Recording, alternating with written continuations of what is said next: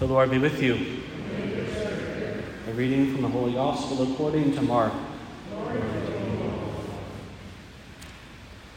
After John had been arrested, Jesus came to Galilee proclaiming the gospel of God. This is the time of fulfillment. The kingdom of God is at hand. Repent and believe in the gospel.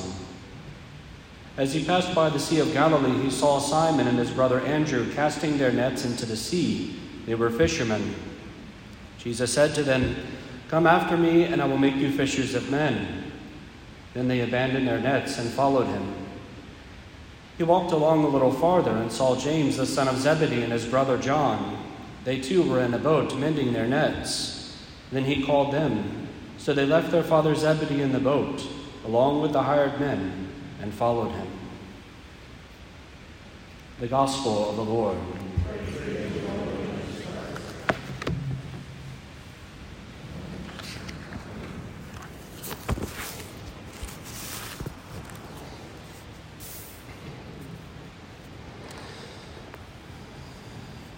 In the scripture for today, we hear two different callings. First is the call of Jonah to Nineveh. He goes to call them to repentance, to turn away from their sins. And quickly, they do so. The book tells us that Nineveh was 3 days' walk as to be able to get through it. And Jonah doesn't even finish the first day before they've already repented. They've heard the call of the Lord and responded in urgency. Unfortunately, we skipped over the passage where it tells just the amount of urgency was there, that even the animals, even the cattle put on the sackcloth and ashes with the people and fasted. And the fascinating inclusion there in the scripture, that even the animals repented with the people. In conjunction with this, we have the second reading, or not our second reading, the second calling, which comes in our gospel, the calling of the disciples, Andrew and Peter, James and John. These four who are called by Christ, and upon hearing his word, upon hearing his voice saying, "Follow me," they immediately leave behind their nets, their boats, their father, their friends, and follow after Christ. In both responses, there's an immediacy that happens. And it's not just because it's St. Mark's Gospel, which always has a certain immediacy to it. When we read St. Mark's Gospel, it says, "and then immediately," countless times. It's a very kind of mentally fast-paced Gospel. But indeed, the responses of each of these readings give us a certain urgency in our response. That when we hear the voice of the Lord, we should respond with haste, just as Our Lady responded in haste. But how is it first that we hear the voice of the Lord? Sometimes we will hear the voice of the Lord speak to us in a prophetic word in this world. Sometimes a bishop or a cardinal or the Holy Father. Sometimes just the ordinary pastor or a priest that you happen to see on TV or on a radio station or hear by some other means will speak a word that convicts one's own heart. Sometimes it's a call to repentance that we receive. The simple words of the gospel, the words of our blessed Lord, repent and believe in the gospel. The kingdom of God is at hand. Sometimes in the confessional, we will hear a word that will stir our hearts and convict us to turn from our sins. Sometime in our own examination of conscience, the Holy Spirit will give us a little sting to encourage us to turn more deeply to our God in repentance. And sometimes we hear the call to discipleship. We can hear our pastor inviting us to ministries in the church or an individual invitation to take part in some particular endeavor, and we can respond. But in all of these cases, these words typically will come through another person. But it's to remember that God also desires to speak not just through other people, but from himself with his own voice. And the place where we hear that in a particular manner is in the sacred scriptures. A few years ago, Pope Francis asked that this third Sunday of ordinary time be honored and recalled as Word of God Sunday, a Sunday in which we would reflect upon and emphasize the importance, indeed the necessity for us, of immersion in the Word of God, to become familiar with it. When I was younger, I was, I think about 12 years old, and I wasn't a believer in God. I didn't really have any faith. I knew about the Bible, but I didn't really believe any of it as actually true. But my best friend believed every single word of it with intensity. He was a good Pentecostal young man. And as part of their communal activities, they would do Bible quizzes. And so I remember going over to his house, and we were just kind of hanging out as young 12 and 13-year-olds. And I remember him sitting on his bed with his index cards going, "In the beginning was the Word, and the Word was with God, and the Word was God." And he continued on. And he would just say it over and over and over again, because we were 12 and 13 and didn't have anything else to do, I guess, in part.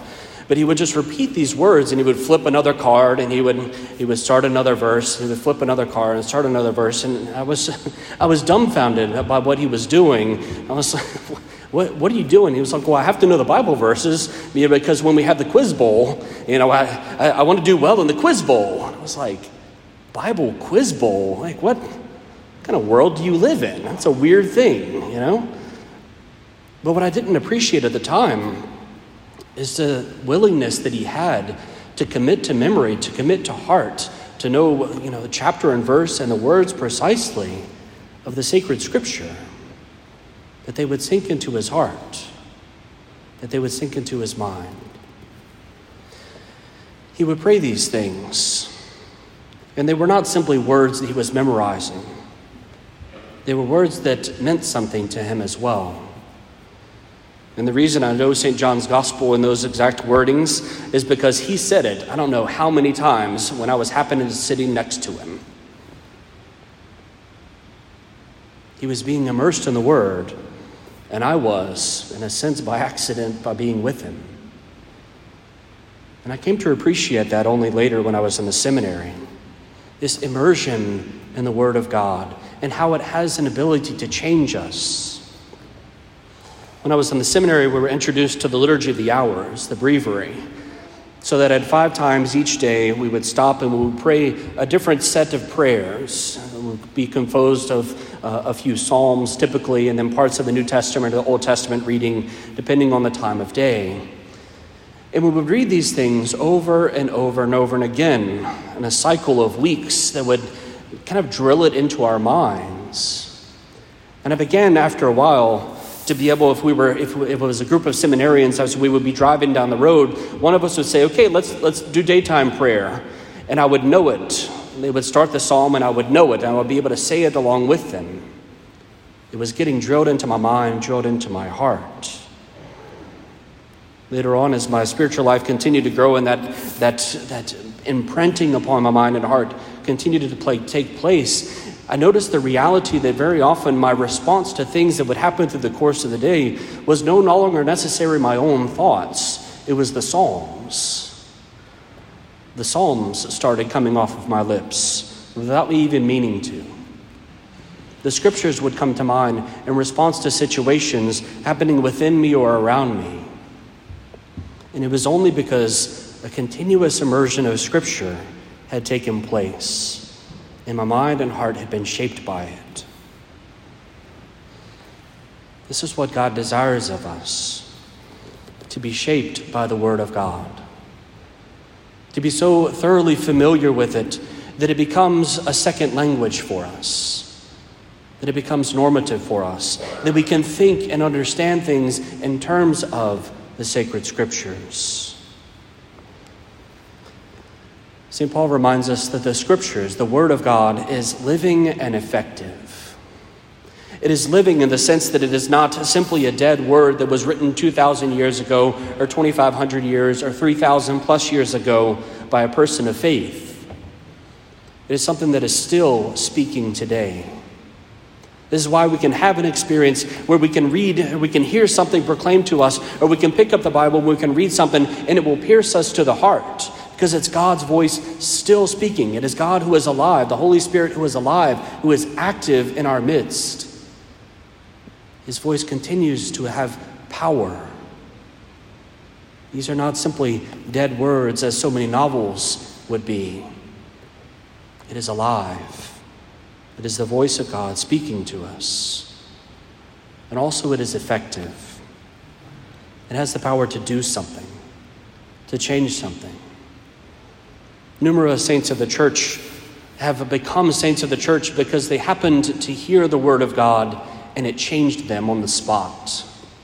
Individuals who walked into church and heard the word from the gospel, proclaimed of the gospel of the young rich man who was called to leave everything behind. And the Lord pierced their hearts in that moment, and they were convicted, and they left everything behind and became canonized saints of the church on that account.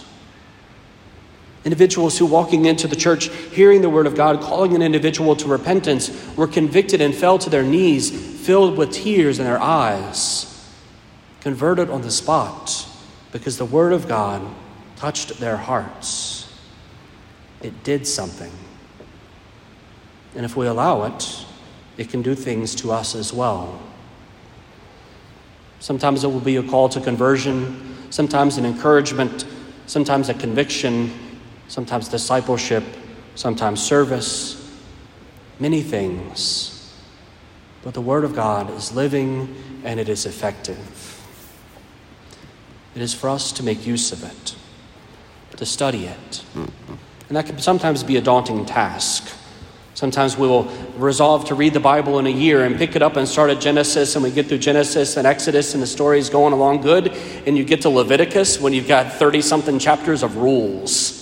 You've got the priestly rule book, and that's never exciting, at least unless you dig into it a little more and you're a nerdy priest. Then it gets a little exciting.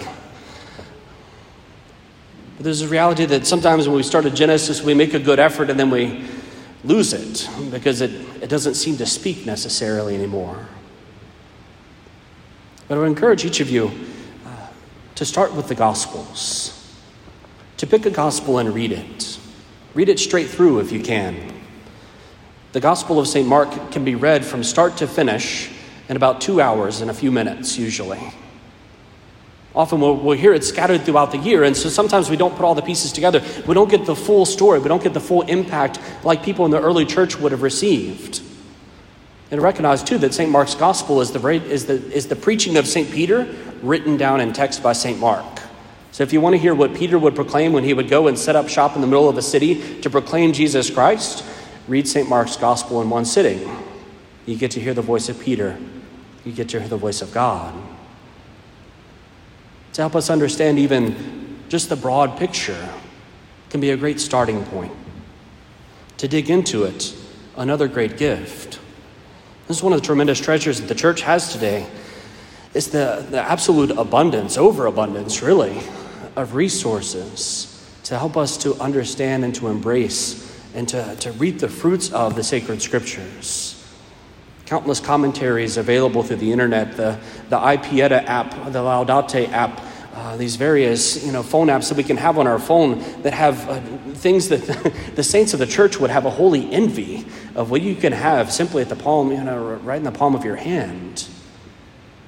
They would be given so many things to have that gift, and yet it is ours, free for the taking, to understand the Word of God. And it's okay if sometimes things don't exactly make sense. But to read through it all, indeed, is a gift to be able to get most of the story. And then sometimes to go back and dig more deeply into particular parts. This can be a good thing.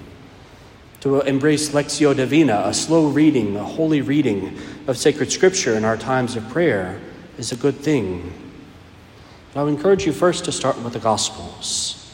Secondly, to encourage you to go to the Psalms. The Psalms are the embodiment of every human emotion. It has everything from utter exaltation to praise of God for his mercy, for darkness and despair, for every general need of the human heart, and even the anger of the human heart that says, Lord, I am so angry, I want you to break the teeth of my enemies. That's in the Psalms, y'all. Not that we want to break our teeth's enemies, our enemies' teeth, rather, or our teeth's enemies, either way. Not that we want those things to happen, but it's a recognition that sometimes we can have these emotions within us, we can have these things within us, but then the scriptures, the Psalms, teach us how to respond. They teach us how to actually turn to God. They shape us. They make us more like Christ. To pray with the Psalms is indeed a wonderful grace, to be able to draw close to our blessed Lord and to pray with the words that he gave us to pray, to teach us how to pray, just as he taught us the Our Father. Is to immerse ourselves in the Word of God. As we celebrate this Word of God Sunday, I would encourage you to pick up your Bible. Spend some time with it today. If you don't have a Bible, get one. Get a good Catholic edition. You can have tons of opportunity, tons of different ones that you can get out there.